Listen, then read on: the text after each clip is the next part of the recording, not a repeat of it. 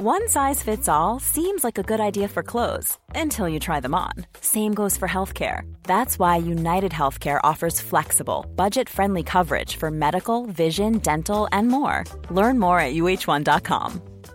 Everyone knows therapy is great for solving problems, but getting therapy has its own problems too, like finding the right therapist, fitting into their schedule, and of course, the cost. Well, BetterHelp can solve those problems. It's totally online and built around your schedule. It's surprisingly affordable, too. Connect with a credentialed therapist by phone, video, or online chat, all from the comfort of your home. Visit BetterHelp.com to learn more and save 10% on your first month. That's BetterHelp, H-E-L-P. Today's episode of Shut Up, Evan is sponsored by Boxed Water. Summer is just about here, which means Barbie is soon in theaters, Che Diaz is terrorizing Los Angeles, and rising temperatures mean that you are likely dehydrated. Fear not. Boxed Water is here to provide you with the necessary hydration without the guilt of single-use bottles and cans. Reusable bottles are clearly the best option for our planet, but there are situations where their use is not possible or practical. Boxed Water offers the perfect solution in the form of a 92% plant-based package.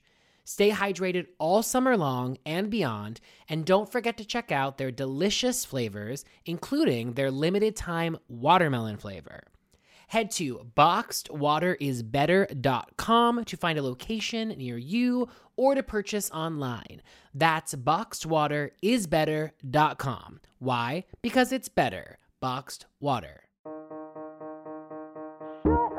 Can I just ask? Shut up, Evan. I'm curious. Could you shut up, Evan? One thing I was thinking about. Shut up, Evan. So there are some rumors out there. Evan, shut up. Is it okay if I just ask? Shut up, Evan. Okay, but can I just? Shut up, Evan. I didn't even say anything. Okay, a little inside baseball here. We are doing a take 2 because I am working with like a slowly dying Mac computer, and finally I was like, I'm going to the Genius Bar today. Like, this has to be solved. It's impacting my mental health. So Truly. Take 2.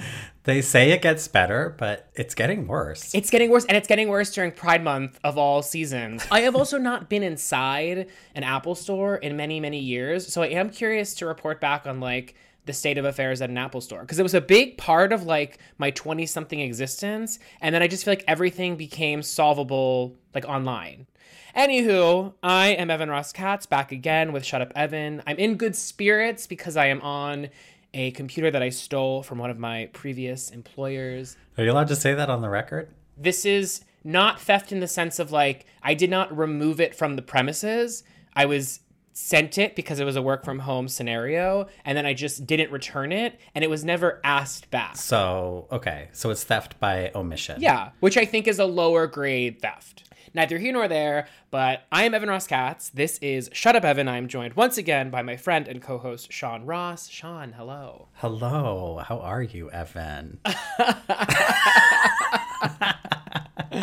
Oh, what a question. On the whole, I would say I'm doing so well. How are you doing? I'm good. It's still Pride Month. It's still going on. It's an entire month long. We get a whole month, and we're literally recording this at the midway point of Pride. So we're sort of like, if, you know, Pride is a mountain, we've reached the top, and it all goes downhill from there. It truly does. That's exactly what I was going to say. Hopefully, you know, some good news awaits us by way of like queer rights. Who's to say? Maybe there's some bill that's going to be passed in the next 2+ weeks that's going to, you know, reinvigorate our community and make us feel safe in the country we call home. Stay tuned on that. I'm not going to hold my breath, but I'm an eternal optimist, I think. Yeah. I mean, I don't call your country home, but yeah, I feel for you. Oh, right. How are queer rights in Canada? They're okay. We have this like really loser faction of the country that like kind of wants to be the far right that is America. So it's sort of like masquerading as that, but I just don't think it's going to gain any steam. Knock on wood. I'm not like that concerned. It's not like amazing, but it's not as dire of a situation, I feel. That's my take on it.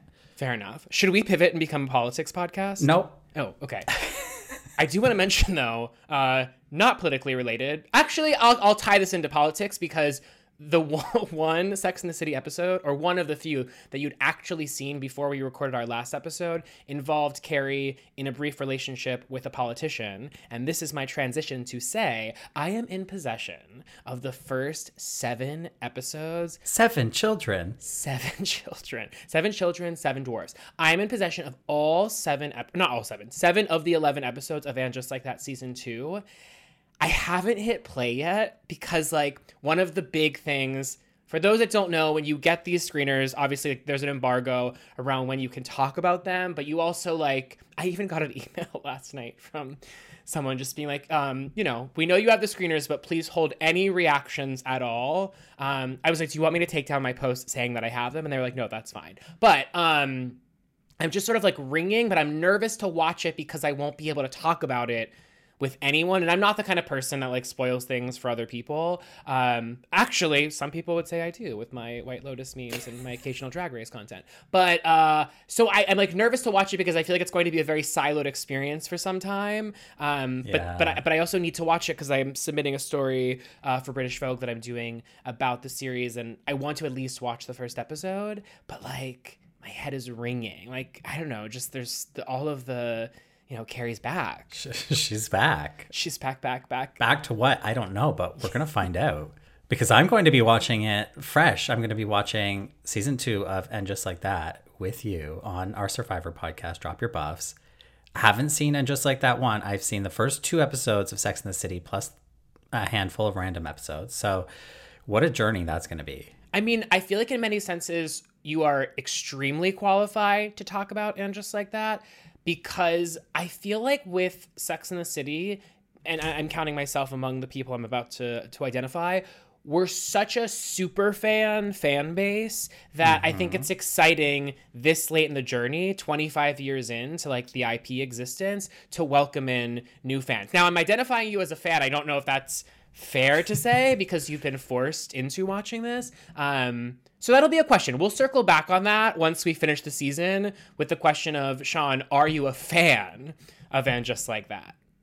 Yeah, it's totally possible. Hey, I had this weird job once where I was basically like subtitling television shows, and I was thrown into all these shows like late in their runs. And one of those shows was Terminator, the Sarah Connor Chronicles. Nobody watched it, but I was thrown in season 2 and I was like, this show sucks. And I'm working away at it. And I was like, I hate this job. I never want to watch this show again. And suddenly I got so invested in the show that I was like spending my outside of work hours rewatching, catching up to where I was.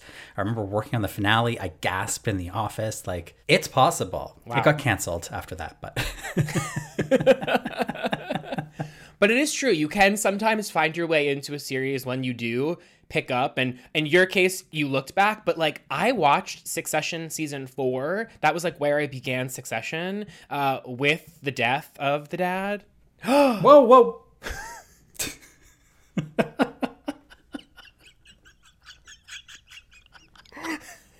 I'm famously just starting Succession. I just finished season spoil 1. It for you?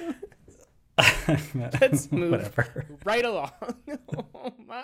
Oh my god. Anyway. I'm not even 100% sure what you just said. So okay, great. We'll move on. But it's funny because it's like there's just like to my understanding like one major spoiler from Succession that like exists.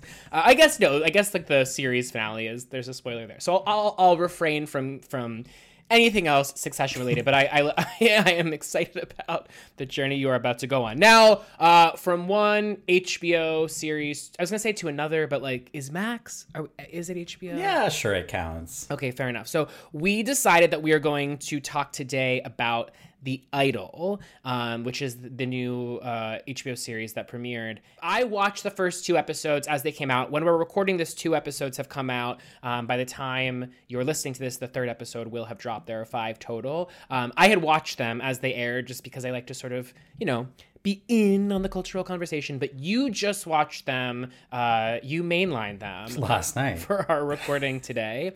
Before we get into the Idol, though, I do want to set up a conversation with a recent quote that our beloved Jennifer Coolidge gave during a recent panel talk that she did in Sydney. She's there right now. It's called Vivid Sydney, where she's at. Her and Mike White are there. She sent me videos from her hotel room, by the way, and they are treating her as she should be treated.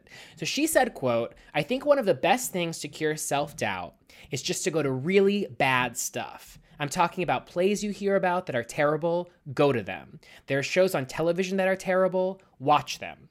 I was in college and hated myself and so full of self-doubt, and I went to this terrible production of Oliver. Everyone was bad in it.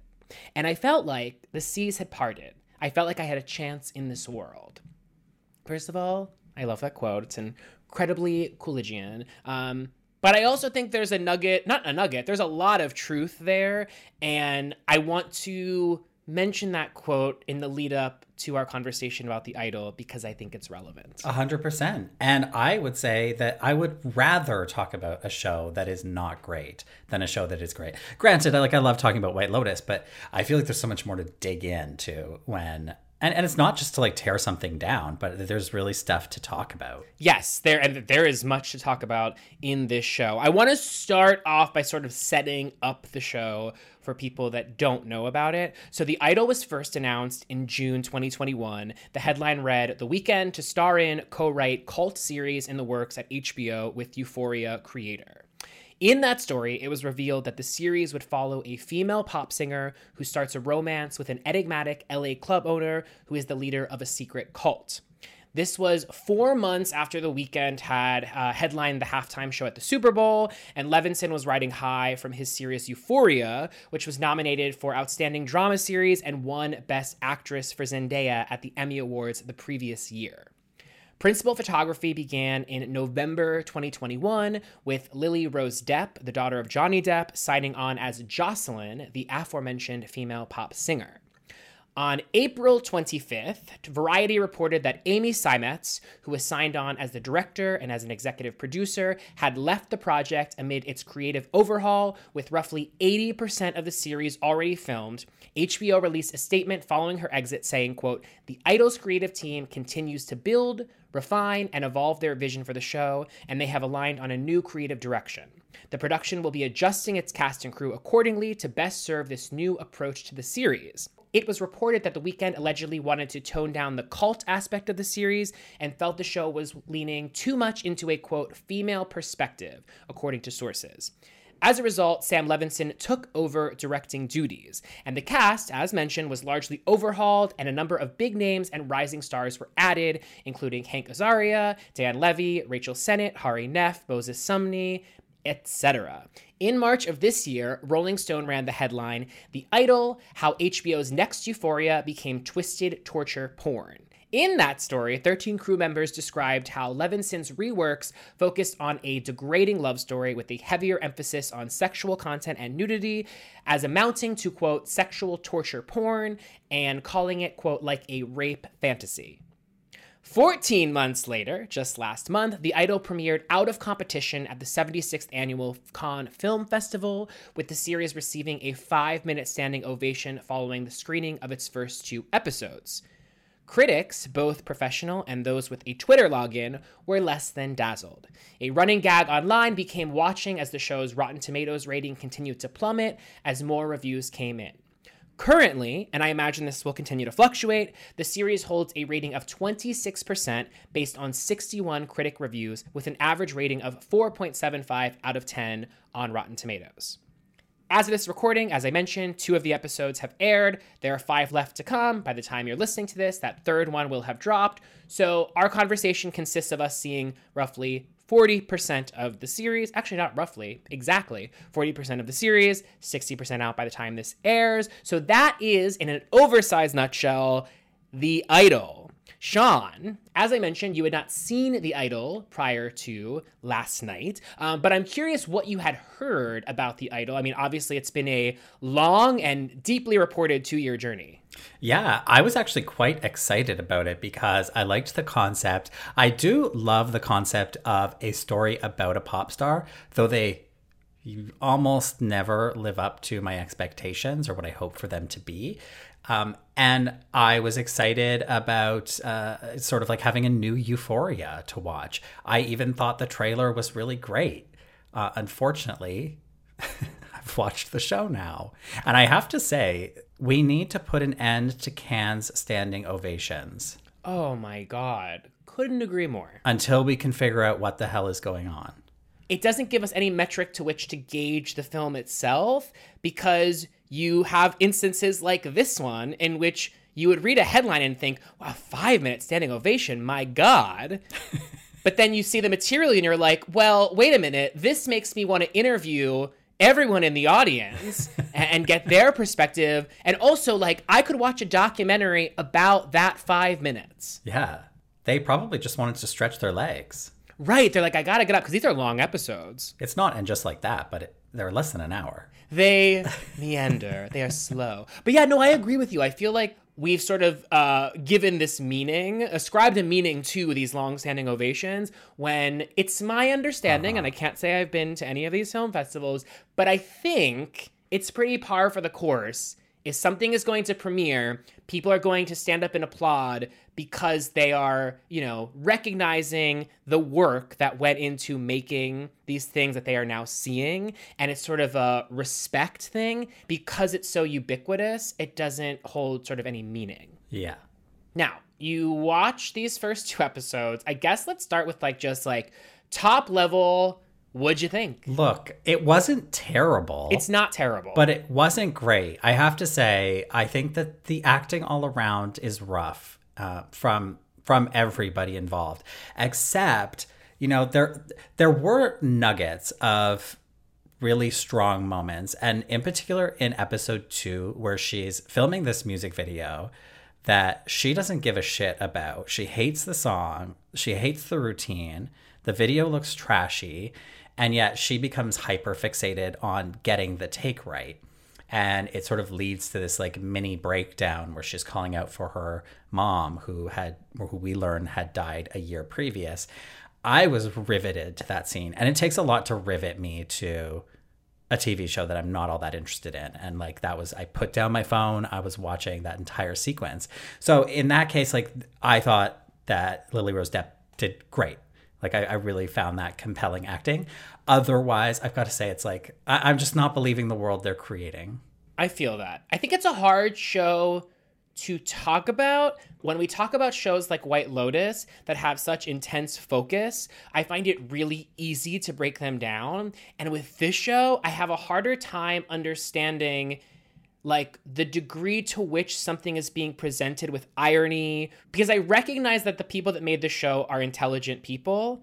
And so I can understand the fact that sometimes they're doing a certain thing, having a character act a certain way in service of making the audience feel a certain way. But sometimes I'm not sure how much to trust that what they're putting down is what I'm picking up, and their awareness of what I'm going to pick up. I try to give them the benefit of the doubt in a lot of situations, but sometimes giving them the benefit of the doubt is almost worse for them because I'm oh, you tried to do this. So, but I do want to start by talking about the conceit of the show, because you mentioned we especially queer people, we love the framework of telling the story of the pop star. Not to put you on the spot, but when you think of great instances of this, instances in which it's done in its top form, what comes to mind for you? Watching this, I had this epiphany, which was that I think that the idea of pop stardom is far more interesting to us than the reality of pop stardom.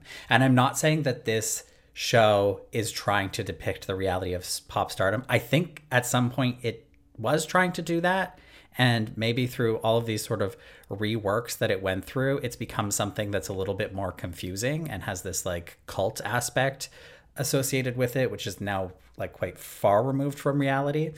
But I feel some of these things, you have this whole opening sequence where Jocelyn, which is a terrible name for a pop star. No offense to Jocelyn's out there, but it's just it doesn't have that pop like a Britney does. It's not Shakira. It's not Madonna, it's not Cher. But Jocelyn is doing this photo shoot and she's wanting to show her breasts, but there is a clause in her contract that says that she can't. And so it's this argument going on behind the scenes. That sort of thing is incredible tabloid fodder, and we would love to gossip about that. But it's not that interesting to watch in a fictionalized show. And so I think it's actually really hard because then I think about A Star is Born, Ally Main, one of our great pop stars in the fictional universe. And again, that film was good because it wasn't really about the pop stardom. In fact, they gloss over the entire thing where she was a singer-songwriter and suddenly like sells out and becomes a pop star. That's not even included in the movie. It just happens and we accept that it happens. But I think that my very favorite version of this is the movie Her Smell with Elizabeth Moss, where she's playing sort of like a Courtney Love-esque figure who was quite large in a band like Hole many years ago, and she's sort of like struggling with her identity, addiction issues, et cetera, and kind of like trying to stage a comeback and having to deal with the fact that they're not pop stars, but like new rock stars are replacing her. I think that is like perfectly done version of this because it's not trying to dive in and show us the inner workings. It's a personal story about someone who happened to be a star. Right. And to that point, I don't think any of like the realities of what goes on behind the scenes are that shocking or that untold. It's not surprising that pop stars are asked to do these quote unquote superhuman things because they live in a world that is very outside the real world. So when their world doesn't seem tethered to reality, that makes sense because why would it be? But you mentioned A Star is Born, and I think that's an interesting comparison because I think one crucial element that I find to be missing with The Idol is a sense of why Jocelyn is famous. What do Jocelyn's stans cling on to about Jocelyn? I know that you'll see a lot of people online that are like standing the music that has come out because it's good. Well, the goodness of it speaks to the reductive nature of pop at present more than it does to the quality of Jocelyn as a pop star. In the way that it's sort of like fulfilling the same purpose as Why Did You Do That from A Star is Born. Absolutely. I think about like Ashley O's songs from Black Mirror as like another example of like, they are bops, but are they like great pop music? Are they the kind of pop music that intuits as to like why they have this place in the pop pantheon?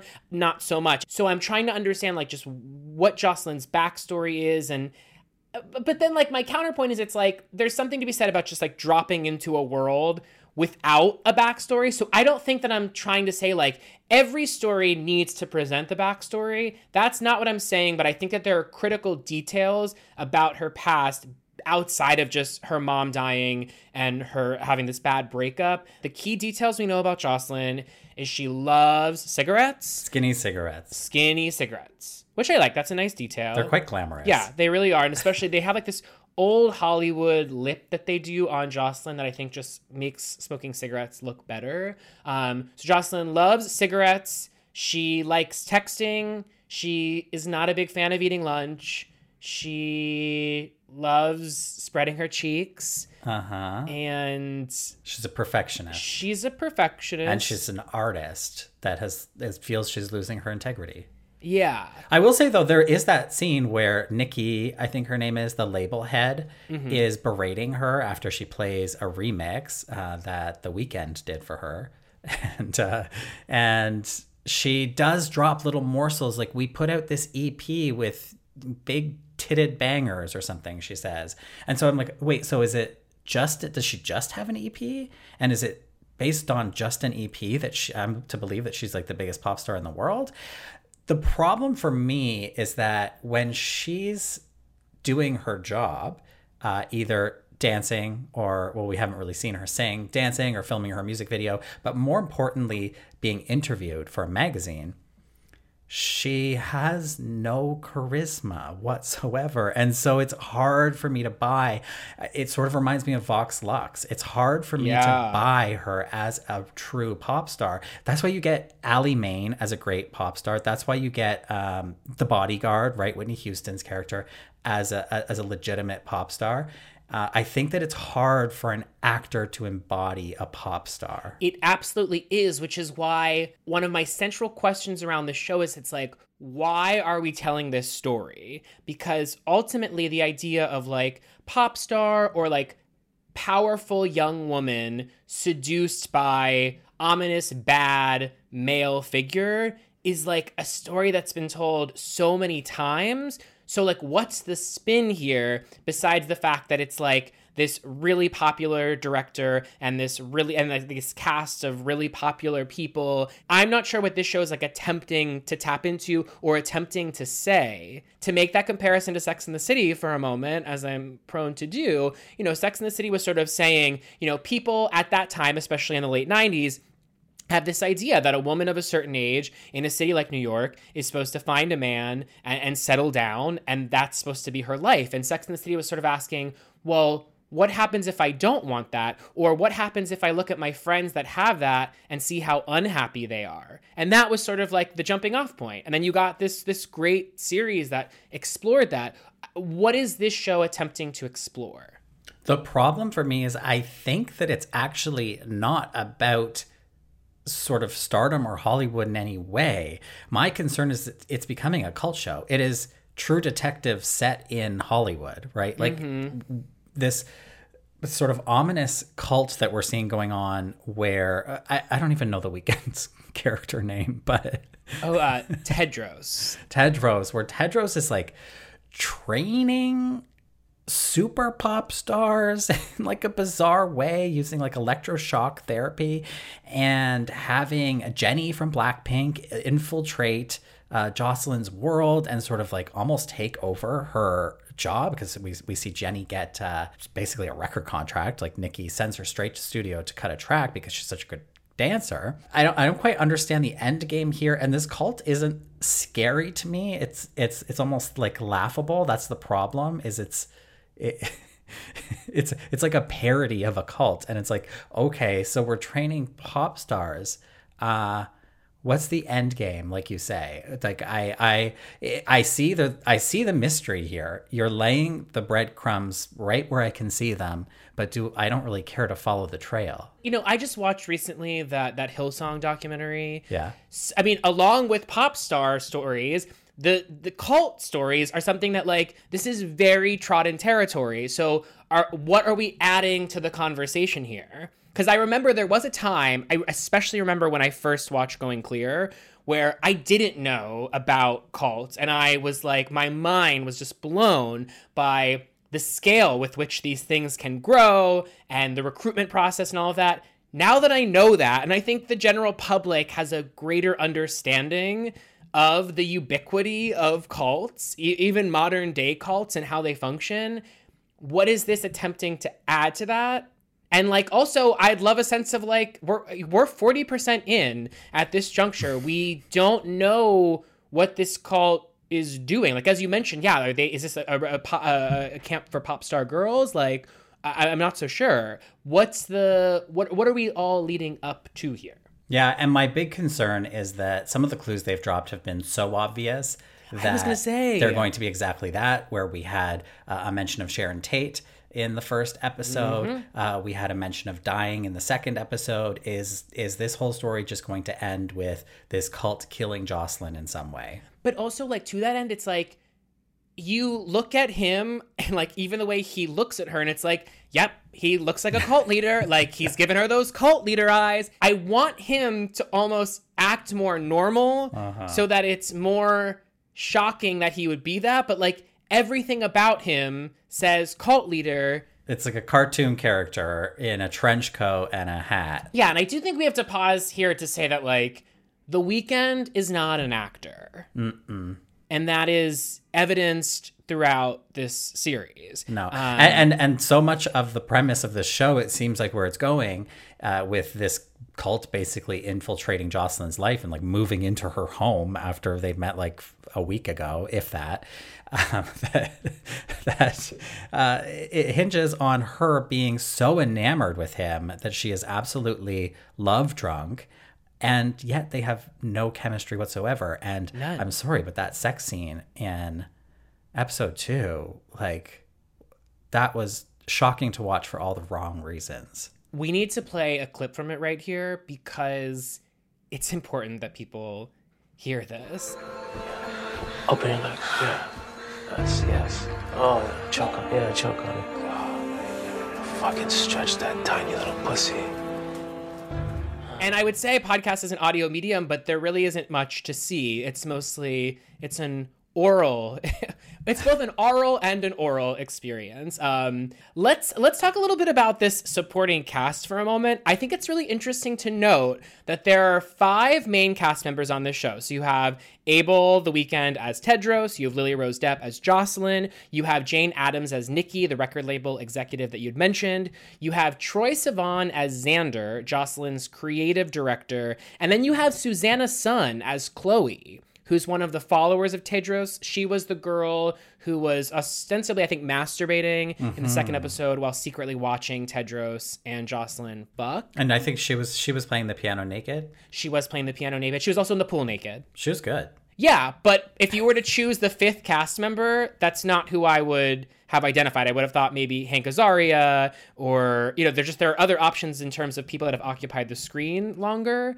And then you get like Jenny Ruby Jane recurring, Rachel Sennett recurring, Hari Neff recurring, Moses Sumney recurring, Davine Joy Randolph recurring, Dan Levy recurring, Eli Roth, who we have not yet met, he is recurring, Hank Azaria recurring. I'm just curious about the breakdown here. If anyone feels like they should be main cast, it would be Rachel Sennett. Rachel Sennett. And by the way, this show is nothing without her. It needs Rachel Sennett. She is the heart and soul of this show. Yeah, she's every inch a star. But I guess one thing that I am perplexed by is, so you, as I said, you have Troye Sivan as her creative director. You have Jane Addams as the record label executive. Then you have Davine Joy Randolph as Jocelyn's co-manager, Hank Azaria as the other co-manager, Dan Levy as her publicist. And these are all very real positions that exist in the world of pop stardom. But for the sake of a television series, it all sort of just reads as like they all feel like the same character in different bodies in some form or another. I guess you could argue like Jane Addams is like her character. Nikki is like the one outlier there in that she's like willing to be direct and actually tell Jocelyn the truth. But I'm just curious, like thinking about like Troye Sivan's Xander, for instance, if you were to be like, I watched actually, he did an interview where he was like describing Xander. And I was like, I've always wondered like what it's like to see an actor who has like a very like menial role in something and then being asked to like discuss the character and how like challenging that must be. And this was an example of that. Like, what is Xander's function on this show? Do you think that's going to like lead to something? No, absolutely not.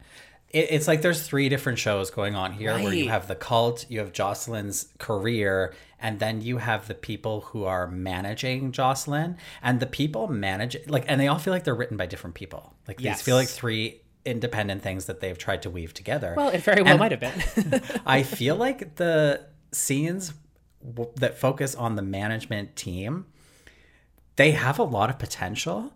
They're not getting there in this format. But I see a Veep style show about a pop star management team. Right. And dealing with crisis. But you need to have the writers of Veep on that. You start to get that flavor with the Rachel Sennett character. Yeah. Where she's like reacting to Jocelyn's horrid remix of the song. Yeah. It's not good, but she's giving the right degree of believability in the moment where you can understand that, she's being her genuine self.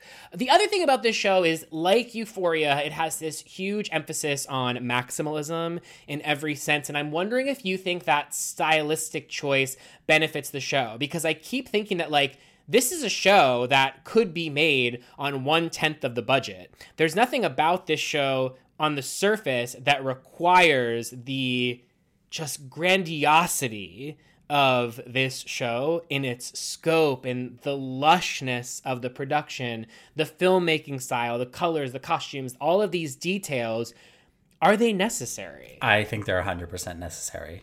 I sound like I'm saying this show is absolute shit. It's not. I actually, like, I watched both episodes and I, took them in. I wasn't distracted the whole time. But I think if this show had a scaled back budget and a scaled back look, there wouldn't be a whole lot to grab onto. I actually think the style of the show was like very enticing, and it wasn't exactly Euphoria. I was expecting Euphoria, and we didn't get Euphoria, which was nice. I'm happy for that. But I do think that it was really important to have that. I loved that scene of rehearsing the dance routine in the backyard. Like, that was beautifully shot. I loved everything, like I said, filming the music video, the club scenes. Like, I just feel like everything was like quite well artistically directed. Yeah. So to close out, I do just want to like zero in on sort of like the story outside of the story, which I feel like has very much overtaken people's perceptions of this show. And I understand why. I mean, like 80% of the original show that was filmed is not being seen. There are cast members that were announced as part of the show that do not appear in the show. There was a female showrunner who left the show that deep into production, and we don't know why. I mean, we have the statement as to why, but we don't know why. But I'm wondering how the show might have been received differently had we not had sort of like the making of the show so highly publicized. I kind of don't think it matters, to be honest with you. I think that if the show came out and it was great and it was 5 stars every episode, we would be like, great, they did amazing. Sometimes that works. Like, there are cases where you hear those stories and you end up with a great product. I feel like more often than not, you hear those stories and you end up with a weird, messy product. And I think that's what we got here. Like, it reminds me of that Xavier Dolan movie, John F. Donovan, where they cut Jessica Chastain's entire character. And you heard so much about how it was like a 5-hour film. They had to pare it back. And he had been working on this for so long. He's a great director. He's a great writer. It comes out and it's unwatchable. Yeah, and you're left to wonder, is there a version of this that's good? Yeah. Where is that footage? Is it locked in some vault beneath the Max offices? Release the Jessica Chastain footage. Yeah, I mean, I'm curious to see where the show will go. I'll stick with it. It's not a show I feel compelled to weigh in on, by way of the cultural conversation, like online and everything. I'm glad we're able to talk about it today. I think it's like certainly a show worthy of dissection, but a lot of the takes that I'm seeing sort of aren't intriguing me in any way. I'm seeing a lot of takes from people that are like, I actually like The Idol, with the emphasis being on actually, as though like it's somehow subversive to like this piece of like very mainstream pop culture. But more than anything, I would say like I am glad that so many of my faves who appear on this show, from Hari Nef to Rachel Sennett to Moses Sumney to Divine Joy Randolph, so many of these people who I love are getting a really, really big platform to show off their talents that hopefully can lead to more opportunities for them. It's like, I think you want shows like this on your resume. Like, I think these are big shows. They're insanely zeitgeisty. There are so many things, especially in this age of just mass content creation, that sort of are an on-off switch, and you never hear about them again. I mean, half the time, like, that Netflix show, The Ranch? No.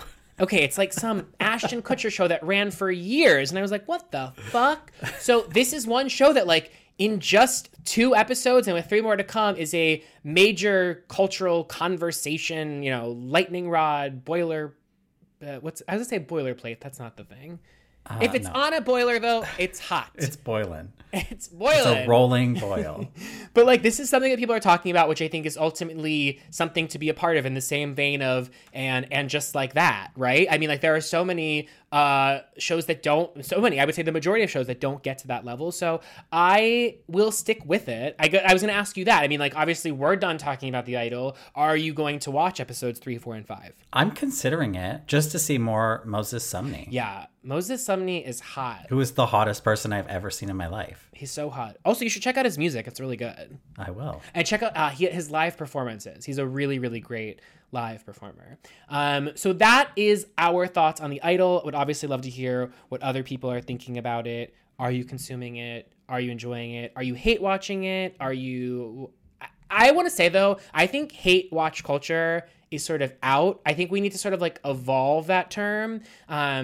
Because I think there's a kind of thing that's like exactly how I am with The Idol, where it's like, I don't hate The Idol, but I'm not watching it because I'm enjoying it. I'm watching it because... Like as an anthropological experiment. Exactly. Yeah. Which I feel like I do often with a lot of things. With Survivor, perfect example. I'm like sort of, yeah. Yeah. Anywho, so those are our thoughts on The Idol, but I'm really excited to turn things over now to one of like my absolute beacons of television creation. He's written on shows from Sybil to Murphy Brown. He created The Comeback, which I would put in the pantheon of best television series of all time. But he is probably best known for being a writer, director, and the showrunner of Sex and the City and its sequel series, And Just Like That. When we come back, we are joined by the lovely, talented, and quite frankly, I use the word a lot, but he qualifies, I was going to say ironic, iconic Michael Patrick King. Shut up, Evan. Hello, Blondie. You accept this as real blonde, right?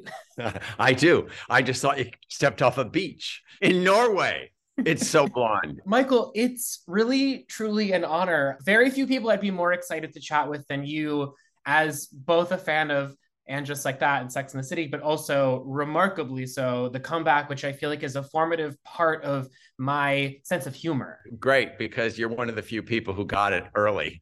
You know what I mean? The reality was my anecdote about The Comeback. It was like the early Christians, the first season.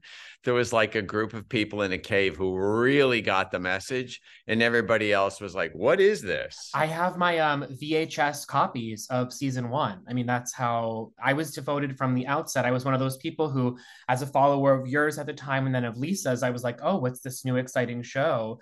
And so it's funny how it's sort of over the years, I think it picks up more and more fans, as I'm sure you know. And as an early adopter of the show, I'm always sort of like, been there, done that, like in the best way possible. You know, the interesting thing is the East Coast, New York City was very ahead of the curve on The Comeback.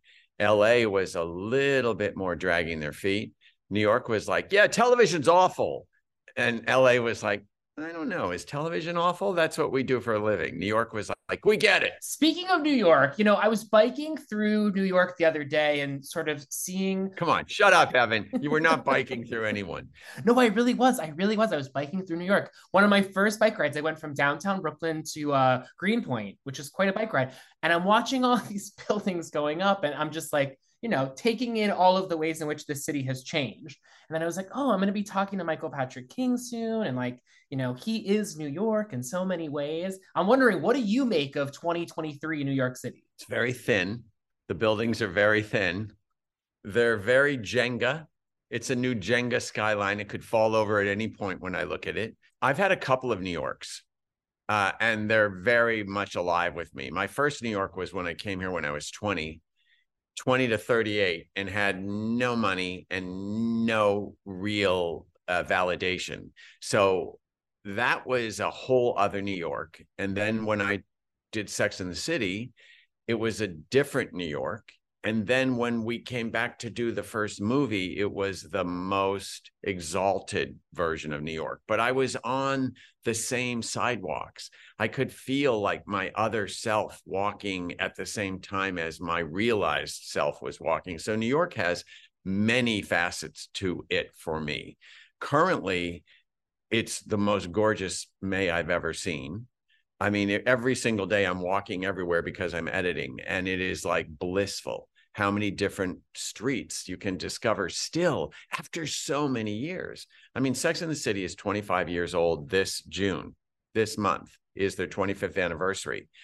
And just that section of New York alone, walking down the street, oh, we filmed there when that was this. We filmed there when that was this. This is where Carrie crossed the street with the birthday cake and we pretended that the street was being retarred. Everything in Sex and the City is really based on those of us who walked the streets at that time and made up stories.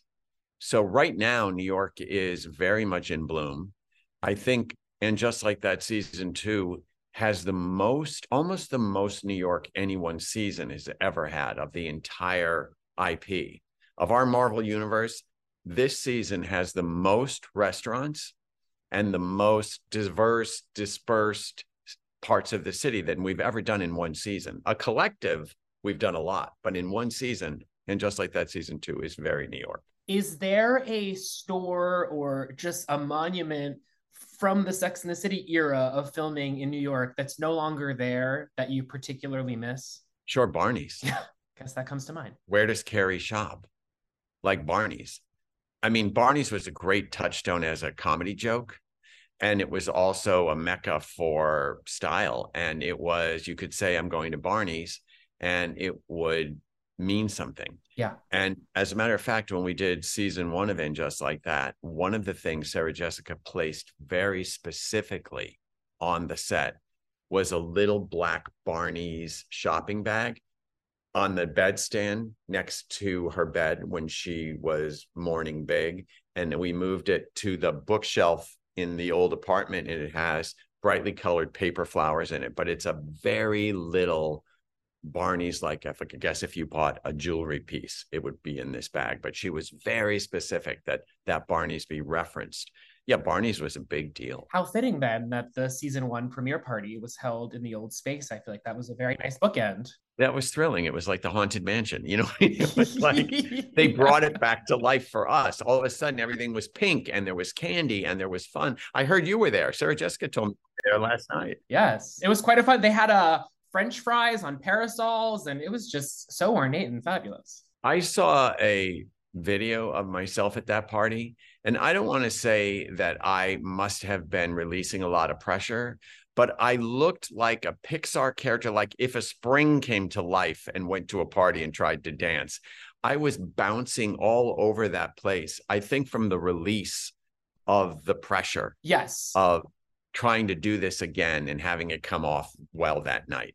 Well, not only that, but I remember the gasp in the theater because that was the first time that an audience was seeing Big's death. And so I imagine you all are holding on to this big secret throughout production. And this was the first time you were seeing this devout fan base reacting in real time to something that you knew was coming. So I imagine the release of the show being out, but particularly that big secret. Yeah, that big secret. And the other reaction that I had pertinent to that experience was when we filmed it. Because when I wrote it, it was very poetic. The last line in the scene of that first episode was the shower water makes the blue of her wedding shoes turn black. And I thought, oh, how poetic. And then when we filmed it, it was the opposite of poetry. It was heavy lifting. And they were in that shower, and Chris weighed whatever he weighed, and Sarah Jessica had to pick him up. And the minute Sarah Jessica stepped in the shower and bent down to pick him up, those Manolo wedding shoes blew off her feet. Like they just left her feet. And I went, oh, this is more real than I imagined. And it scared me. I was like, oh, I just killed rom-com in this moment. And it was something that you doubled down on. And it was like, well, we have to break this in order to go forward to do something new. Absolutely. As you know, it's hard to rewatch now because knowing the impact that it would have on Carrie and obviously the viewers, but it's an important scene because I think it set the tone for the fact that this was very much going to be the next chapter and that this is not going to be Sex and the City. It's going to be its own entity. And I think that scene in particular affirmed that very idea. There's just something thrilling about a death that's fictional, because you get to sort of explore all the feelings that you would feel, but without any of the reality of a personal loss. So from a storytelling point of view, to kill someone that people aren't expecting to die was thrilling. And it also was a way of going, we broke it. Boom, I just broke it. Now what? Now let's see what this other thing can be, because love it or hate it, love the death or hate the death, it certainly wasn't the same, Yeah. which would have been the death of the series if it had been the same. I feel like there's a lot of parallels, at least I see, between And Just Like That / Sex and the City and The Comeback. And when we talk about this moment, I can't help but think about the season 2 finale of The Comeback and sort of that breaking of the fourth wall. And it's very Michael Patrick Kingian, if you will, to sort of have this moment similar in both of these series of just saying, like, you think you know the rubric or like the template of this show. And because you think you know it, I'm going to crack it wide open. The only thing to do is to keep going forward and not repeat. As a series writer or shaper or showrunner, as long as you keep going forward, whether they accept it or not, you're not dead in the water. You're not repeating. And there is a moment where a thought comes into your head, like the moment you're talking about in The Comeback, where Valerie leaves the entire format behind, the entire series, the first season, and then 9 years later, the second season was sewed into the fabric that she is never off camera. And the most important thing in her world is how she's coming across on camera to the world. So Lisa and I were we're writing it, and we were talking about the fact that her hairdresser, Mickey, was sick. And it's something so big would have to pull her focus away from herself. It would have to be somebody that she loved so much. And all of a sudden, I was like, I don't see reality cameras at that bedside, because that's a real thing. It's real life. And I just heard it in my mind. She leaves the cameras behind. And I looked at Lisa and she said, what? I said, she doesn't take the cameras. And we risk. And she went, oh my God, if it works, it's amazing. And if it doesn't work, we ruin the show. It's a big risk. No big deal. What's more thrilling as somebody who writes or creates stuff than to risk something so big that you could ruin it?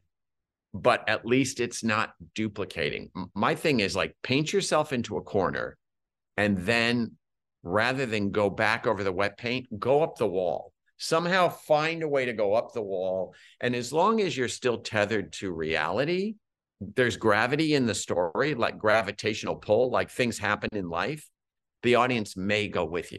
If you depart Earth and start floating around in nonsensical stories, just because you ran out of space, the audience won't go with you, I don't think. Did you watch the recent Amazon Freevee series, Jury Duty? No. So basically, there's this big reveal in episode 8 where the main character finds out that all of the other characters are in fact actors. And there was a big reaction to it online, and I couldn't help but think of that series / season ? Finale of The Comeback, and thinking, wow, I've seen this before. I've seen an entire world break down and have to sort of be reconstructed in real time, because I really think in so many ways, The Comeback was the blueprint for so much of what we're seeing on television and in media today. It definitely was the blueprint, I'm going to say, for a female character who was destroying herself. I mean, this is before the Real Housewives of anything existed. And when Lisa and I pitched the series, we knew what we created. The poster, we pitched that poster, Valerie standing in a meat grinder in a blue gown, and the gown is shredding. And basically that's the premise of the show. She's grinding herself up to make entertainment. And that was not on the landscape. And I think that's what threw people so much, because Carrie Bradshaw had deep feelings and dysfunctions, and she had a massive affair, and she did things that heroines weren't allowed to do on television, like be good and bad, be your friend and the other woman. But she looked good doing it. And there was a lot of sparkle around Carrie in her darkness. There was always a shoe or a bag or some thing that the audience could go, but look what she's wearing. And with Valerie, it was just bone on bone, pain. It was just naked need. And Lisa never commented. She has the facility as an actor to be something, but not tell you with a wink subtextually, it's going to be okay.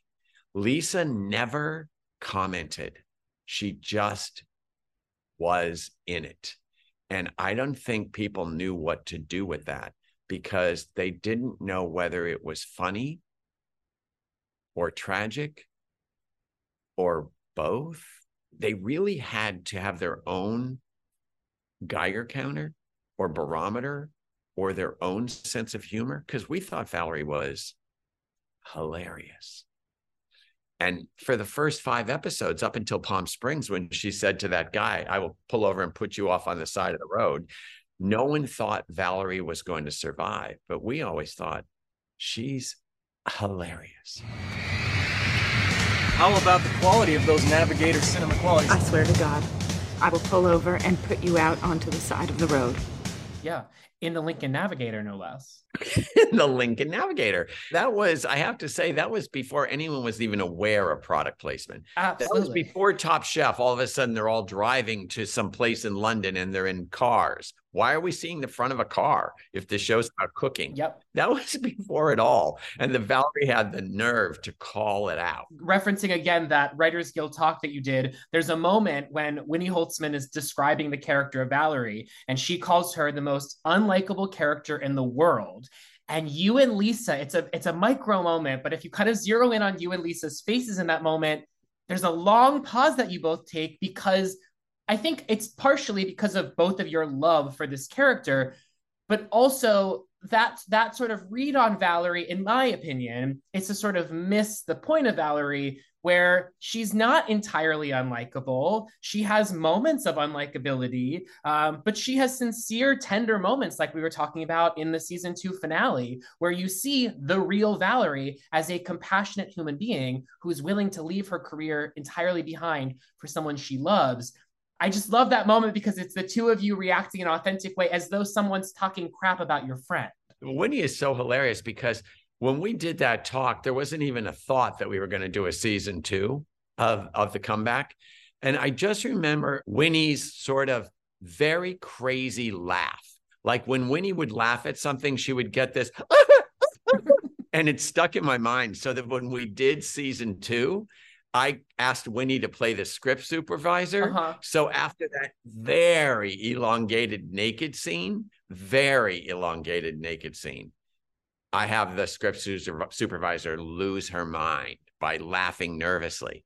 Here's something, The Comeback was incredibly scripted. Within an inch of its life, there was hardly an improv.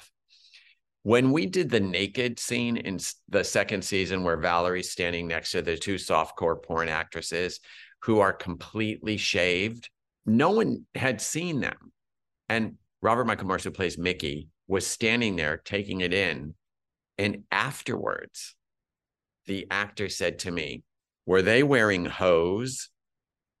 Because there was no hair. And I was like, God damn it, why didn't you say that when we still had the cameras out? I mean, Red, were they wearing hose? Oh my God. Mickey would never have seen that. No. On the subject of Valerie, and, we're talking about Sex and the City a bit, and you have these 2 great, female characters that you've had such a hand in architecting. Have you ever imagined a world in which Carrie and Valerie exist in the same universe or link up for some reason? No, those are 2 IPs that do not. I mean, literally, if Carrie and Valerie ever met, they would walk by each other on the street without any awareness that the other one existed. Carrie would have no context. We have an episode coming up in season 2 where Carrie actually has a toe dip in a history of show business, having been tried to write a movie. And just seeing Carrie talk about show business for a second, you realize it is the furthest thing from her awareness. And because Valerie is not aware of anybody but anyone that the spotlight is on, she would never even see Carrie. Yeah. She'd see her in an outfit and go, well, that's crazy. Taxi. I mean, she'd probably make fun of her outfit or something if a camera was on. Otherwise, she wouldn't even comment. That makes sense. We're talking about great female characters, and I was going back and looking at your resume, and you wrote on My Talk Show and Hi Honey I'm Home and Murphy Brown and Good Advice and Sybil, and there's a recurring theme in all of these shows, which is that they are all female-led shows and not shows that have a female lead alongside a male lead. These are female-led shows.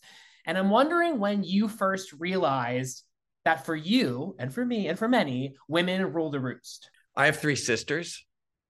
So let's start there. I have 3 sisters. We're all very close in age. Having been what we would then call a sissy growing up, I didn't have a lot of, I guess you would say, male friends, buddies. So for me, my sisters were my playmates. And also when I started to do stuff from a very early age, and by do stuff, I mean put on shows, I would put on shows in the backyard and I would use my sisters and the neighborhood girls to be in them. And it would always be some version of a beauty pageant or a religious epic. And there was something about the female energy, whether I could get it to cooperate with me more or whether I could dress it up in my mother's bridesmaids gowns that were in the attic, which was my first wardrobe department. There was something very available and creative for me about working with women. So much so that when we were filming the first movie and we were outside the New York Public Library and Carrie was in the wedding gown, I was talking to her and I was moving the gown around as we were getting ready to do a shot. And I realized, oh my God, I'm doing the same thing I did when I was 7, only instead of Eileen, Ellen, and Patty, it's Sarah Jessica, Kristen, and Kim. It's this weird manifestation of wedding gown, pretend, and I'm in charge. So, I love women. Women to me are friends. And so when I think of emotions and feelings, it's just a natural extension of my own personality to pull on the women, I mean, when we did Sex and the City, when it was in its height zeitgeist, there was a teacher in Oxford who taught a class in development behavior, and every person who came in had to identify as a Carrie, a Miranda, a Charlotte, or a Samantha to start the class. And then that started a whole, which are you? Which are you? And what's so funny about it is Miranda was always like 7%. And I was like, what? Because 97% of the women I know that are funny and smart and sarcastic are Mirandas. So I didn't understand the disconnect because I know so many Mirandas that I just think at that time in the world, people didn't identify with a Miranda. And then they all did. And then when Miranda made some shocking choices on And Just Like That season 1, they all pulled away again. So it's really exciting. I agree. Now, Max just released a video titled SATC's Most Iconic Guest Stars. Before I ask my question, though, are you yet used to calling it Max? Is that in your headspace yet? Sure, because I've always said HBO Max, HBO Max, HBO Max. It's like Latin. I'm just Omasa Matra, HBO Max, HBO Max. Now it's down to Max. It's trimmed down. It's the Wachovia of it's just getting thinner. It's going to be soon or Axe. Let's just hope it doesn't turn to Axe. Yeah, let's keep it at So Max just released a video titled SATC's Most Iconic Guest Stars. I'm wondering, who would you, Michael Patrick King, put on that list? Lucy Liu. Lucy Liu is kind of the first person who said, I'll be me, and I'll be a borderline opinionated version of me. David Duchovny, because he was fun to work with, and I was in that scene with him. In the mental institution, I'm running around yelling feces behind him. Because no other actor could get a laugh the way the writing room would laugh when I pitched it, because they were like, that's not going to happen. And I would say, this is how funny it could be. And then no one did. And I was running around. John Slattery, speaking of feces, John Slattery wanted to be peed on. These are, we got very lucky. Elizabeth Banks. I mean, everybody at some point moved through there, big and small. And it was really fun. Sarah Michelle Gellar came on, and the great flaw of that episode is that when we cast Sarah Michelle and asked her to do that scene, we did not have a guest star yet to play the movie star. I'm so glad you're addressing this. So we are filming and we didn't have a name. And we were trolling LA. Who can we get? We were running up to people. Will you do it? Will you do it? We didn't have anybody. Eventually, Matthew McConaughey came on and was phenomenal, but we didn't have anybody. So I actually had to have Sarah Michelle go, guess who's buying your book? And she goes like this. And then we looped in Matthew McConaughey. Big news. I have a star interested. Guess who? Drew Barrymore? No. Guess. I'm really not good with the celebrity names. Oh, guess. That Jennifer Love something girl? Nope. Guess. I think I'm done guessing. Matthew McConaughey. I've always wondered about that. So this is scratching an itch that has been gestating for years. Like, why would you ever do that unless you didn't have the name and we pretended it was secret? McConaughey was so spectacular. When he showed up, I said to the makeup people, come on. That's ridiculous. You got to take him down. It's too beautiful. It's ridiculous. They go, he's not wearing it. He doesn't have any makeup on. I was just like, oh. And then he improvised.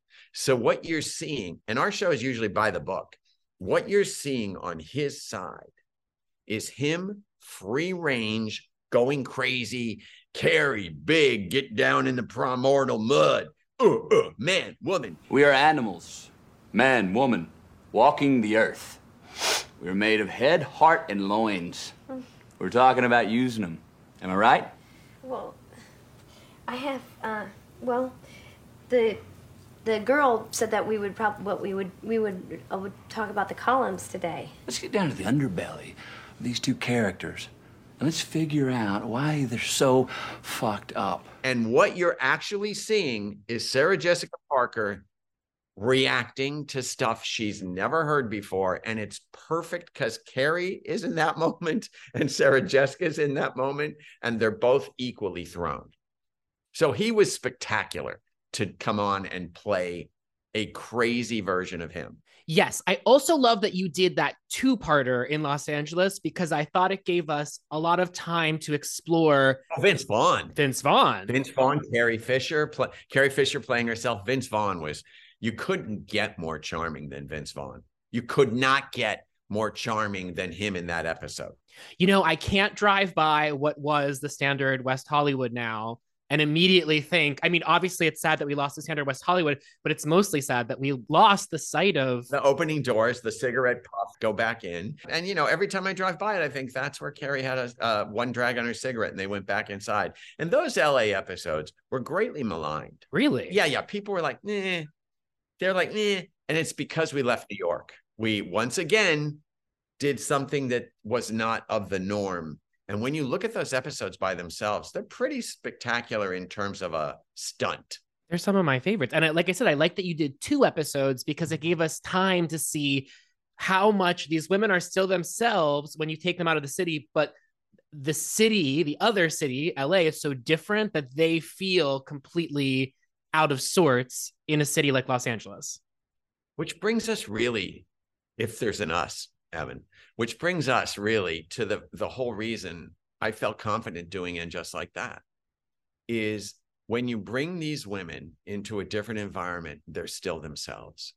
And I knew that I had Sarah Jessica, Cynthia, and Kristen. And I knew that those characters were really strong. And the actors could change depending on what was asked of them and still be those characters. So I thought, let's bring them into a different city. And the city we brought them into was New York in post-pandemic, 2022, post-Big, post-Steve, post-single, post-50. So it's like, I knew that with those 3 characters, I could do it Mm. and feel confident and build around them. And, we saw some characters from the SATC universe enter And Just Like That. I'm thinking about Bitsy, for instance, and Susan Sharon. Are there other characters, and I'm not asking for spoilers here, but just are there other characters that you're interested in potentially revisiting? There are just so many iconic, smaller characters on the show that I think And Just Like That opens the door of the possibility of bringing them back. Yeah, I mean, the reality is what I'm trying to do with season 2 is grow the new characters. Right. It's almost unheard of that you have 7 primary characters you're trying to tell in a story, which is why the episodes I think I'm so happy they're on streaming, because they're a little bit supersized. They're almost the perfect television time to me, which is 43 minutes. 30 is always too little and 50 is too much. It's like you can actually get in there. And with 7 characters, you need to get in there. So I'm bringing them back. Of course, we're going to grow Anthony. Anthony's a homegrown surefire. Mario Cantone is Anthony. Bitsy's back. I like to do that a little bit. Enid's back. Enid Frick. Candice Bergen is a big deal to come back. And then it's always fun to do a little Easter egg. We seem to be doing it with like a shoe, that moment. Oh, remember that? You're referencing that. But the characters that I'm interested in right now are the new ones and how we can grow them and connect them to the original ones. That's really the journey of the show. How can Carrie be next to Naya? Mm-hmm. It's almost like that. The writing room was, those like movies about serial killers where they have like a wall of all the suspects Yeah. and there's red yarn going like this and like this. The writing room is like, how do we connect this one to that one? Where's the connection to that and that and that? And it's like this big yarn thoroughfare of how to get these characters together. Who's killing who this season, Michael? Hopefully we're killing it. Yeah, totally. We're killing it with season 2, not anyone. My sister just said to me that a woman at her work came into her office and closed the door and says, tell me. And Eileen goes, what? Tell me. Is he killing Aiden? Tell me. Is he killing Aiden? Like, I'm now the Terminator. Like, oh, you loved him? I'll kill him. That's my new brand. You do it one time and suddenly they're like, he's the killer. You kill one iconic can't kill character and then everybody's on the chopping block. That's kind of fun. It keeps audiences on their toes. There's nothing I want to do more than piss more fans off. Yeah. They're an easily pissed off fan base because I think that's just the nature of fandom today, the intensity of fandom, not just with And Just Like That, just in general. There's a protective nature with which fans feel that it's funny because they can go after the people that actually create the show, write the show and say, wait, you can't do this. We know better. We're the fans. The idea that people own the show, and the sentence that I found so, I guess, borderline fun was, that's not my Miranda. No, it's my Miranda. Yeah. And here's the thing. Your Miranda, you did the rewrite on. That's not my Miranda. You somehow rewrote this character in your mind because I guess the Sex and the City episodes were on E and they became just so friendly versus anarchy, which is what the series on HBO was. I mean, Miranda was basically an anarchist. Why do I have to go out with men? Why do I have to wear this? Why do I have to do that? Why do I have to do that? I don't want to marry Steve. Steve's like in the hallway. She's, get the fuck up. What are you doing? Like with a ring. He's like, that's an ugly ring. Somehow in the time when everybody else married their Steves, they decided that Miranda was happy because they want her to be. She didn't want to go to Brooklyn. She didn't want to get married. She didn't want a kid.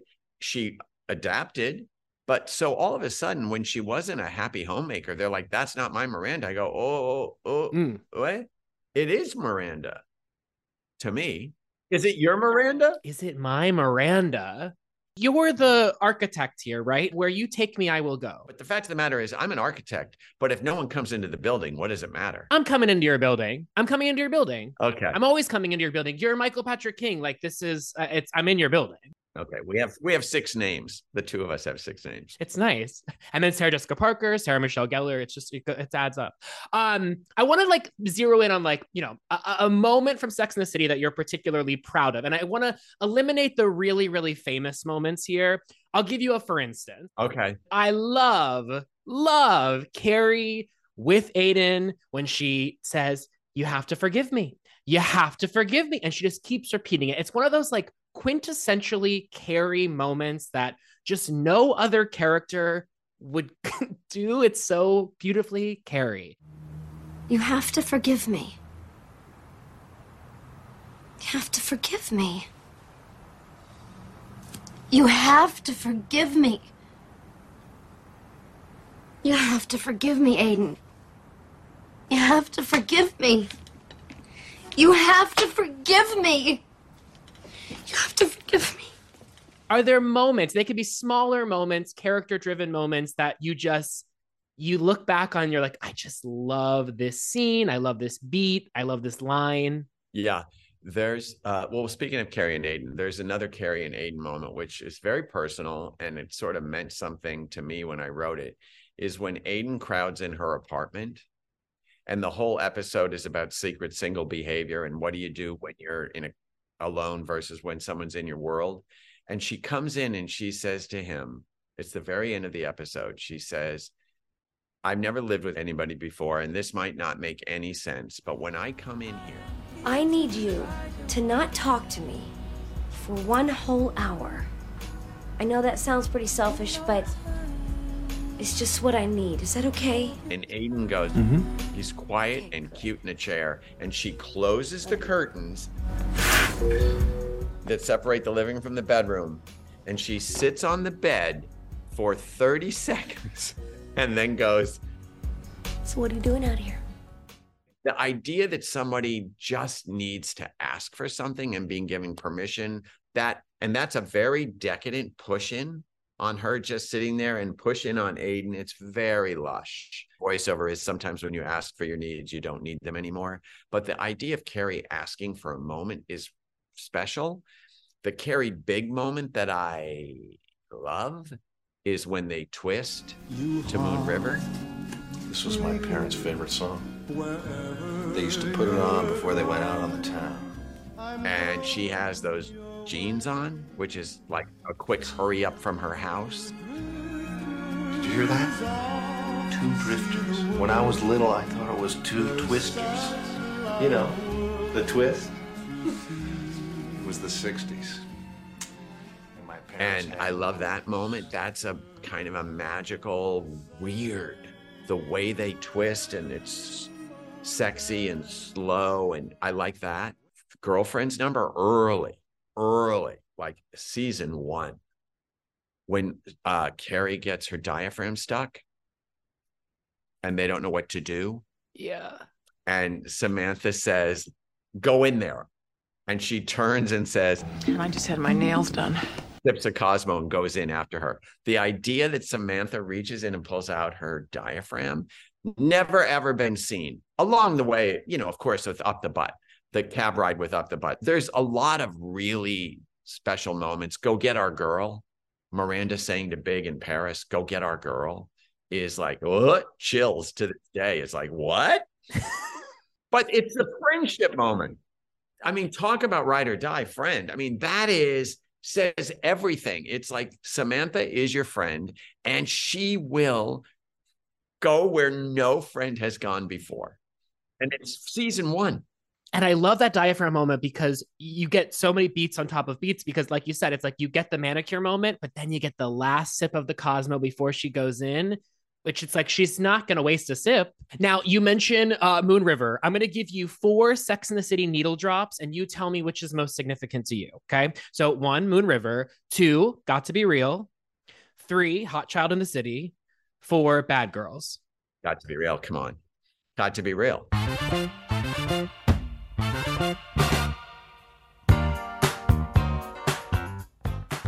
Carrie on the Runway. And the best thing about Got to Be Real, we loved it so much that the credits roll over Carrie in the closet in boy underwear doing it again. And there's a long pause. And at the very end, she opens the door and looks at the camera. And it's the only time we've ever said, since early when Carrie used to talk to the camera, look what we're doing. Look at Sarah Jessica having fun. She dances down that hallway at the end of the episode after she's fallen. And then she's waiting. I said to her, just wait till the end of the song and stick your head up.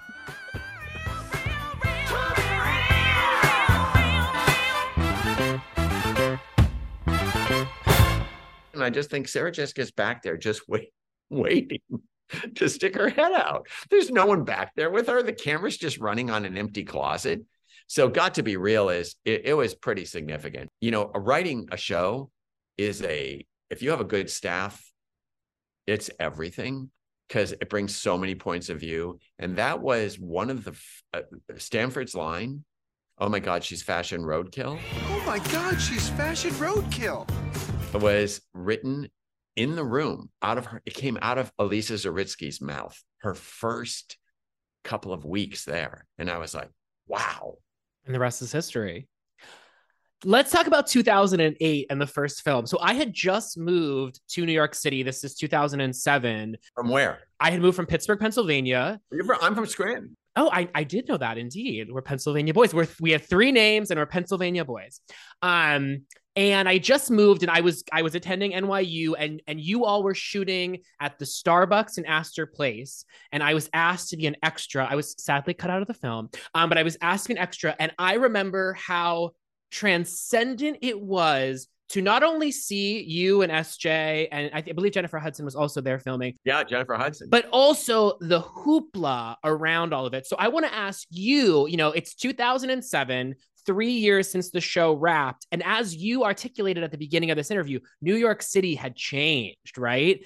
And I'm wondering, what was it like for you shooting that first film and getting to witness what I imagine was an even bigger swell than in the final seasons of the show, and that excitement that was brewing around the idea that this film was even going to exist? Filming Sex and the City, the first movie in its hometown with its patron saints, those 4 ladies, was akin to a celebrity petting zoo.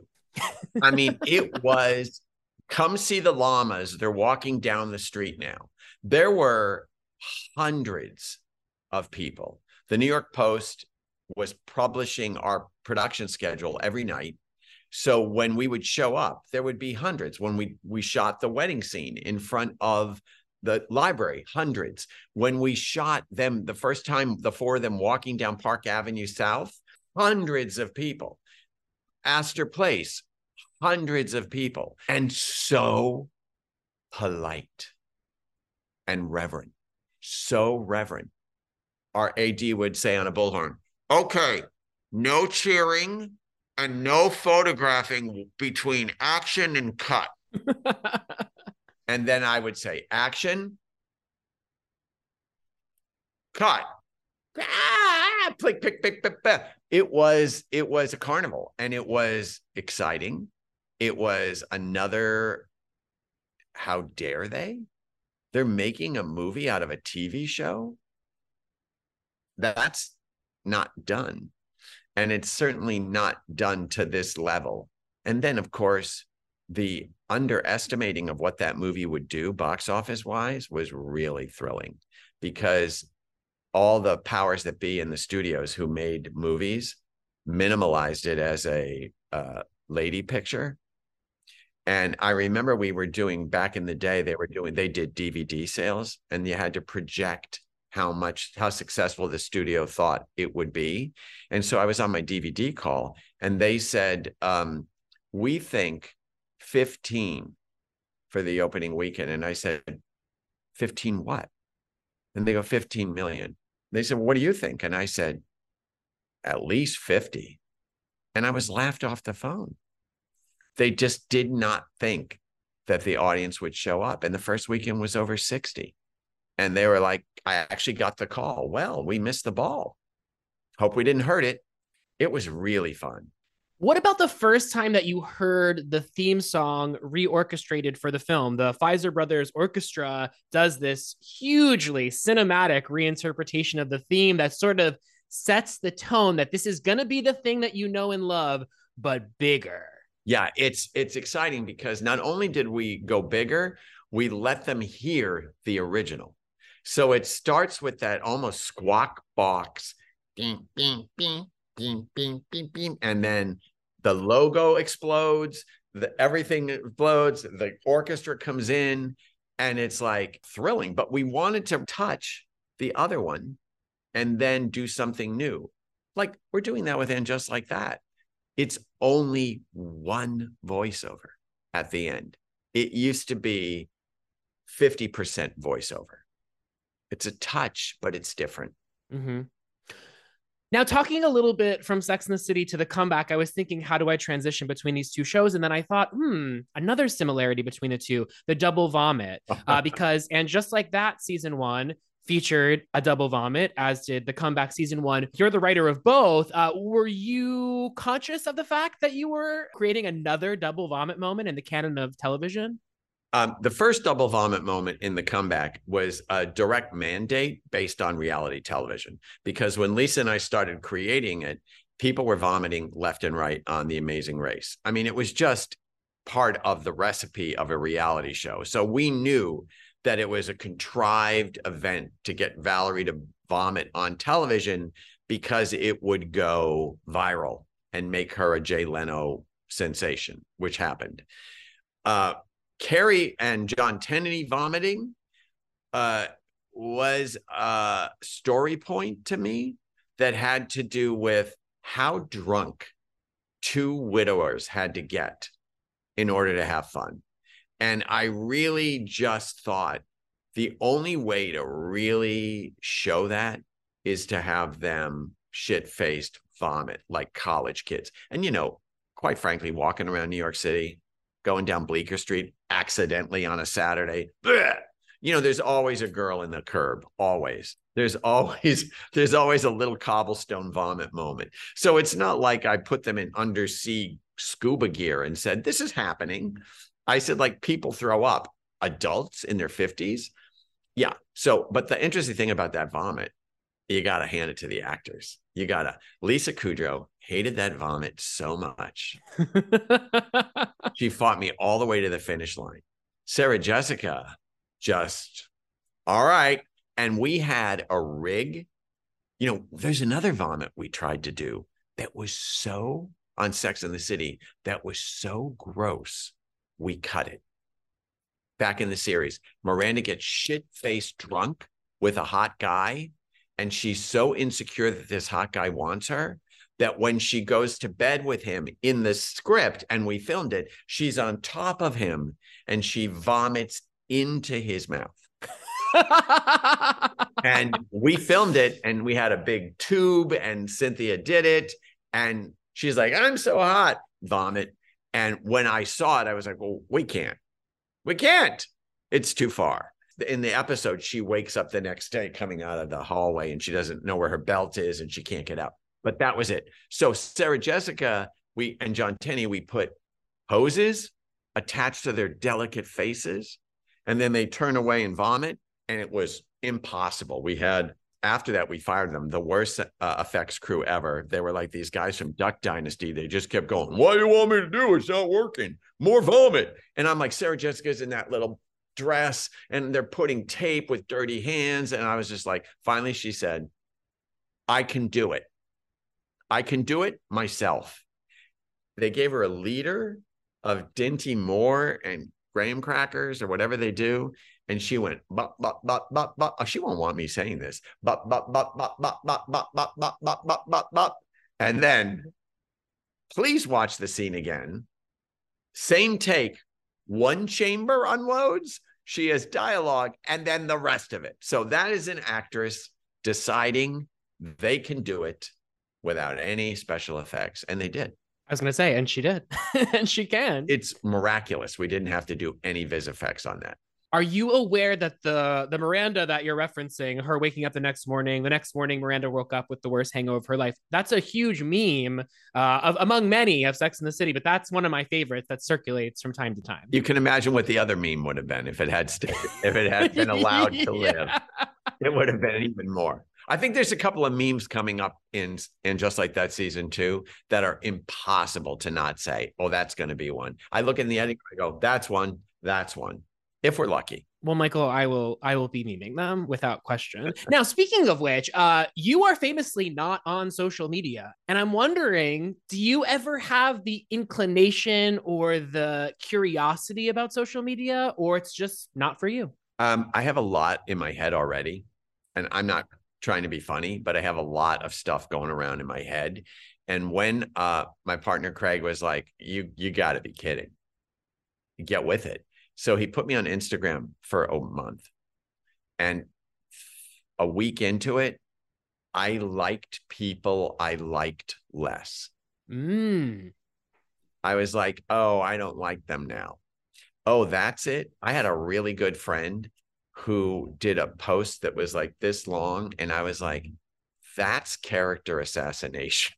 You just killed your character for me.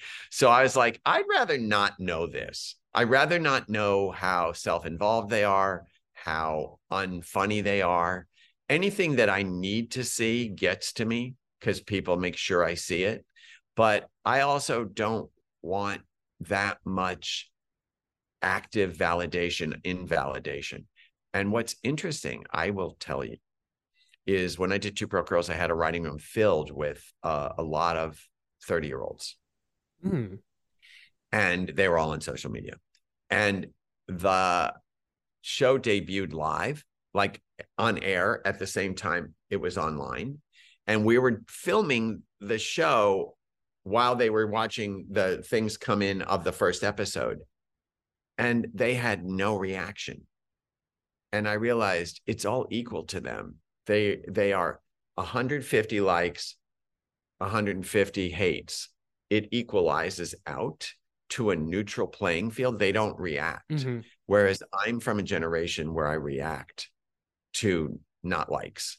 And I don't need to be on, and I've done it, oh, bad comment. Now I have to stay on till I have an antidote. Good comment, bad comment, good comment, good comment. I'm out. It's equalized. I'm playing like poker with social media, like win, loss. And also when you create content that's exposed, when you're in it, you kind of need to be in your own imagination and unplugged. And then when you launch it like we're doing now, that's when it becomes something. But last year, for the first time in my career, I was completely balanced. Can't live without In Just Like That. Want to kill me. Like I was like, oh, it's exciting for the first time to me, because not to be very aerial about it, but for the first time in my life, it's very like this. I think, oh, okay, at least people are talking about it. And what I think is heartbreaking about where we are in many aspects of entertainment is people really work so hard for years to get something done. And then they get it done, and then it goes on, and it doesn't make a pulse. People can't find it. They don't know it. And it's heartbreaking for me, for all these writers that work so hard, and these actors and these directors, and they get it right, maybe, and it's invisible. You drive around LA and you see like 4th season finale of exclamation point. You're like, what? Yeah. I never even saw the first season. Where is it? I feel bad for people and I guess social media certainly helps. Yes, but to your point, I feel like no one is not talking about And Just Like That. It's a just show that evokes emotion from people very strongly in the most fabulous way. And that's why I think people are so excited to see more of the show and where it will go. But going back to the comeback, so we were talking about the 25th anniversary of Sex and the City, and keeping on that numbers game, you have the comeback season 1 in 2005, the comeback season 2, 2014. If I'm mathing the math, that would mean 2023, the comeback season 3. Now, I know you've got a lot on your plate. This is an unrealistic question. I understand. Valerie Cherish is an oil well that never goes dry for me. Never. Lisa is Lisa's been in New Zealand working with Taika Waititi. So she's been preoccupied, but every now and then we float something to each other. And she has a very interesting window of what actualizes the march forward. I can have 15 ideas of Valerie, and we just keep waiting to see the one that we both go click. I mean, look, she's never going to not be funny, and she's never not going to be tragic, because she's never going to get younger or closer to stardom than she did in Seeing Red. So it just feels like so interesting where the world is. And I'll tell you, the closest we came to something recently was, remember during the beginning of the pandemic, or like 5 weeks in, when all the original sitcoms were doing readings of the pilot? We were like, can you imagine Valerie, tone deaf Valerie, getting together a reading of I'm It with like the original actors or not? But like, because she's not diligent at all, never having read it, and then getting to what television in that era would have said about women, people of color, and to be on camera saying that, we were like, that's a thing. Valerie reading a Zoom reading of I'm It would have been a thing, but it just went by so fast. Also, just Valerie operating Zoom, not realizing that the camera's still on. There's just so many possibilities. We already did that with her video things, not realizing the camera's on when Mark's taking a shit, or not realizing the camera's on when she's yelling at someone about why isn't this camera on? Valerie was already Zooming. Right. Okay, a bit of an esoteric question to like wrap us up with, but I'm wondering, there's something about The Comeback that I've always been really intrigued by, which is the fact that despite that it's this, very broad comedy, it's quite grounded, right? There's these things when it comes to, I think about her husband, her loving husband. I think about her wardrobe and how gorgeous her costumes were, like the kind of things that like a woman would envy to wear. And I think that is so different than a lot of today's comedy that I'm seeing, which is just very swing for the fence. And it's not to say today's comedy is bad, but I think part of why The Comeback always stays on my mind is because the jokes are so much funnier because of how grounded the world that Valerie exists in. I mean, I think, for instance, about that binder that she has of the takeout restaurants in season 1, just those details, those practicalities to the reality of being Valerie. I mean, let's talk about the pilot, the water in the wall, that just, this is the shit that happens. It makes everything else so much funnier. I'm wondering what sort of trends you're seeing in comedy, and do you think that like we've gotten a little too absurdist? I know this is like being very general, but I just miss that specificity of a show like The Comeback. I see a tendency towards a comment on a comment. Yes. There's a comment on a comment. It's almost Dada comedy. It's a comedy about comedy. Yeah. It's ironic to the point of ironic. It's a very heightened, I don't want to say quotes around everything, but everything seems to have quotes around it. Every character has a quote around it. No one's like a mean agent. They're a mean agent. And I'm speaking in mass generalizations, but what I'm seeing as the trend or the pulse is something that's a little above reality and almost above believing it. It's like they don't want to believe it. And if they don't believe it, they can't get caught doing it. I've had a couple of interesting experiences with younger directors that when they hand me their cut, they shy away from the laugh. It's almost as if they don't want to spike. They want not to look like we're trying to be funny. There's a weird not wanting to get caught asking to be liked or asking to think, I hope you think this is good. We did it all for you. Instead, it's like, we're not really doing this. These aren't really real people. This is just us doing a spin on something. And if you don't like it, we don't even believe it. So am I making sense? You're making so much sense. It's a protective nature. It's sort of like a risk averse in a sense, right? I agree. Because if I don't overly invest in something, then I can't get my heart broken. Or when people criticize it, I don't have to take full ownership of it because I wasn't fully in the water. I think it's also incredibly skilled. I'm not saying that any of these people can't do that. It's like they don't want to get caught asking for you to invest in their work. They don't want to get caught. Right. So instead they're half, maybe 1/8 out and then 7/8 in, but there's always a step out. With Valerie and The Comeback, she was all in. And the show, and I mentioned gravity, I believe there has to be gravity in a show in order for people to really be shocked or laugh. Yeah. Like if somebody dies, they have to die. If somebody says something mean to somebody, there needs to be a chemical reaction from somebody else.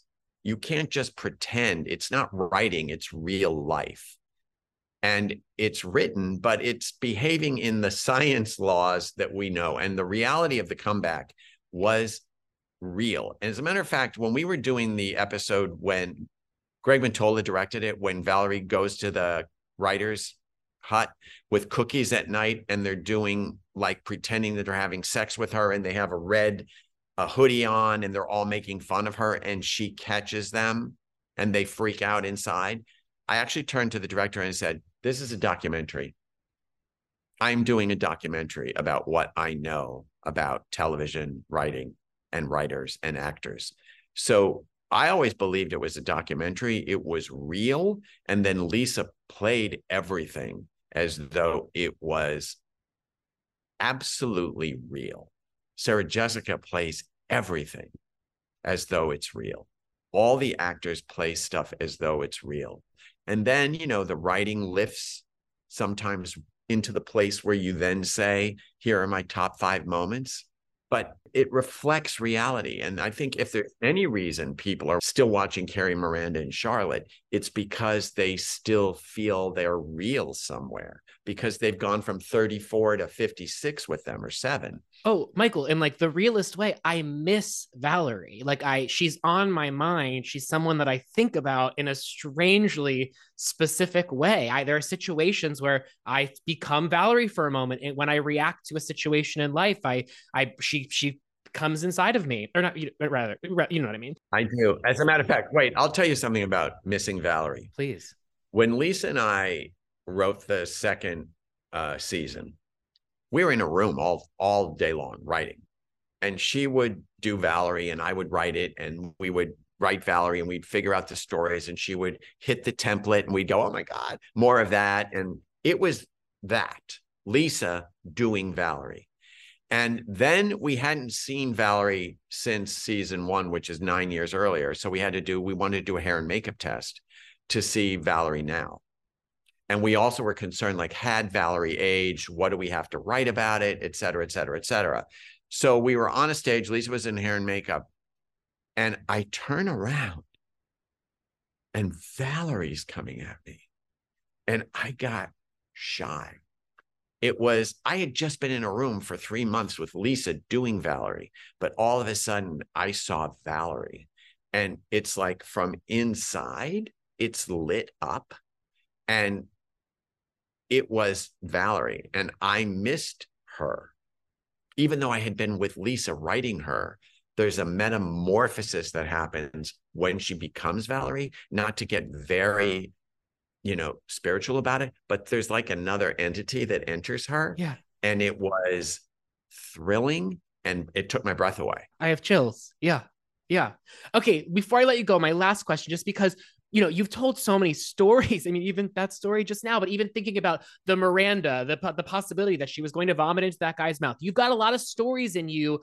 Are we ever getting the MPK memoir? Oh, I don't know. Probably. It's been a great adventure. We've gone from a little tiny show on what was a fights channel, HBO. It was like fights and stand-up, and to filming and being told we had to leave Dubai because the Sheikh Sheikh didn't want us filming there. And he was upset that these characters even existed, to getting on a desert thing and going to Abu Dhabi because they wouldn't let us film. It's been a very big journey. And it's really thrilling to still be working with some people that have been there all along. And it's been an evolution of, it's my sex life. It's been a very big journey, and I'm Irish and I love to tell stories, so who knows? Well, I will be purchasing it once it is made available. Michael, thank you so very much. Hey, look, this is a pleasure. I'm talking about myself at 10 in the morning. What could be better, you know? And I'm going to see you soon. Please be blonde when I see you. I will consistently be blonde for you. All right. Thanks, Evan. All right. Talk to you soon. Bye. Bye. Shut up, Evan. Shut up, Evan. Shut up, Evan. Shut Up, Evan is produced by me, Evan Ross Katz, with audio editing by Sophia Asmuth and social media by Griffin Dunn. Shout out to our Patreon subscribers for their financial support, and thank you to you all, the listeners, for helping us keep the lights on. Want to get a chiseled look in the jawline? Sculpt and shape your jawline with added volume from Juvederm Volux XC. Juvederm Volux XC is an injectable gel specifically designed to be robust enough to improve moderate to severe loss of jawline definition. And it is the first and only hyaluronic acid filler approved for the jawline. Add volume to your jawline for a chiseled look with Juvederm Volux XC. For important safety information and to find a licensed specialist, visit Juvederm.com. That's Juvederm.com. Not for people with severe allergic reactions, allergies to lidocaine, or the proteins used in Juvederm. Common side effects include injection site redness, swelling, pain, tenderness, firmness, lumps, bumps, bruising, discoloration, or itching. There's a risk of unintentional injection into a blood vessel, which can cause vision abnormalities, blindness, stroke, temporary scabs, or scarring. Talk to a licensed specialist to find out if it's right for you. Visit Juvederm.com. That's Juvederm.com. Planning for your next trip? Elevate your travel style with Quince. Quince has all the jet-setting essentials you'll want for your next getaway, like European linen, premium luggage options, buttery soft Italian leather bags, and so much more. And is all priced at 50 to 80% less than similar brands. Plus, Quince only works with factories that use safe and ethical manufacturing practices. Pack your bags with high-quality essentials you'll be wearing for vacations to come with Quince. Go to quince.com/pack for free shipping and 365-day returns.